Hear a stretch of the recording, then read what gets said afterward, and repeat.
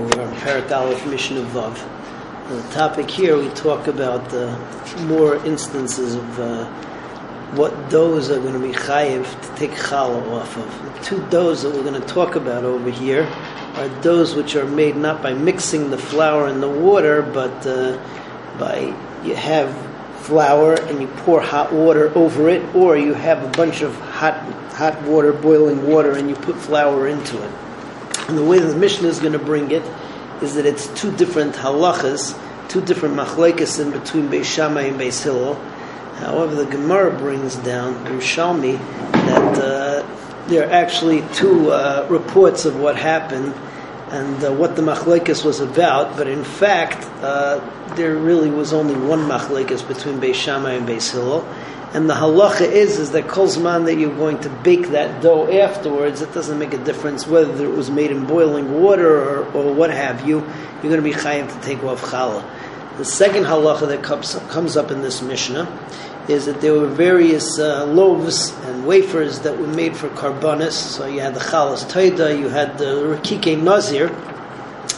Both of those also you're going to be chayav to take off challah, but not if they're brought, not if you're making them for a carbon, because then we have the drasha. The drasha says that you're not supposed to take challah off of hektish.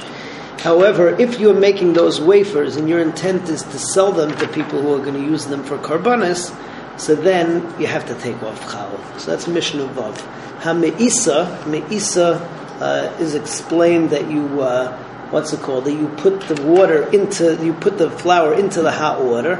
Beis Shammai Paitrin, Beis Shammai says it's potter from challah. Beis Hillel mechayivim, and Beis Hillel says that you are chayiv in challah. Chalita is the opposite, that you put instead of putting the flour in the water, so you put the water on top of the flour, you pour the water over the flour. Apparently the texture is somewhat different. Beis Shammai mechayivim, Beis Shammai is mechayiv, and Beis Hillel paitrim. But in reality, both of the same machlokes, and in reality the halacha is that kol zman that it's baked afterwards, it's considered to be an isa. Challah is toida or rekikei nazir. So the loaves of a taida and the wafers of a nazir.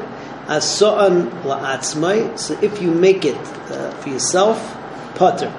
Limkor b'shuk, if you do it to sell to other people who are going to bring karbanis, so then chayiv. Okay, we're on to Mishnah Zayin. Mishnah Zayin talks about, let's say that I'm making a loaf, but that that dough is going to go to various different people.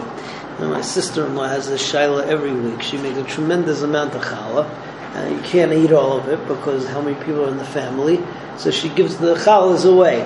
So the question is do you have to take challah? Because if it's initially not going to be for you, so then you wouldn't have to take challah.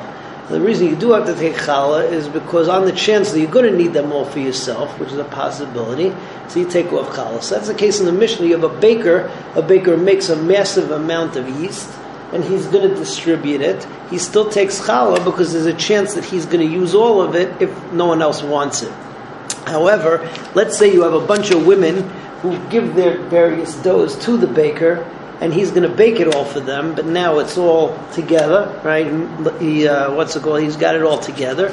So then the halach is that you don't take challah from it because of the fact that it's different people's doughs, and unless there's a shear in each one, then each person would have to take off their own. But the baker doesn't have to take if he's mitzdaref all of it because of the fact that it's not considered to be one dough; it's various people's doughs.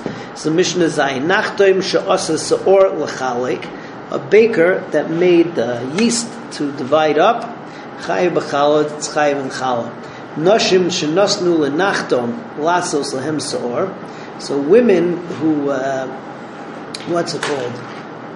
who, gave to a baker their flour and water, their dough to put yeast in it.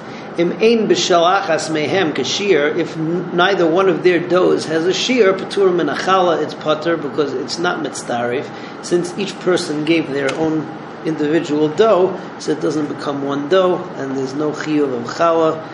Just because of the fact that it's together by the baker.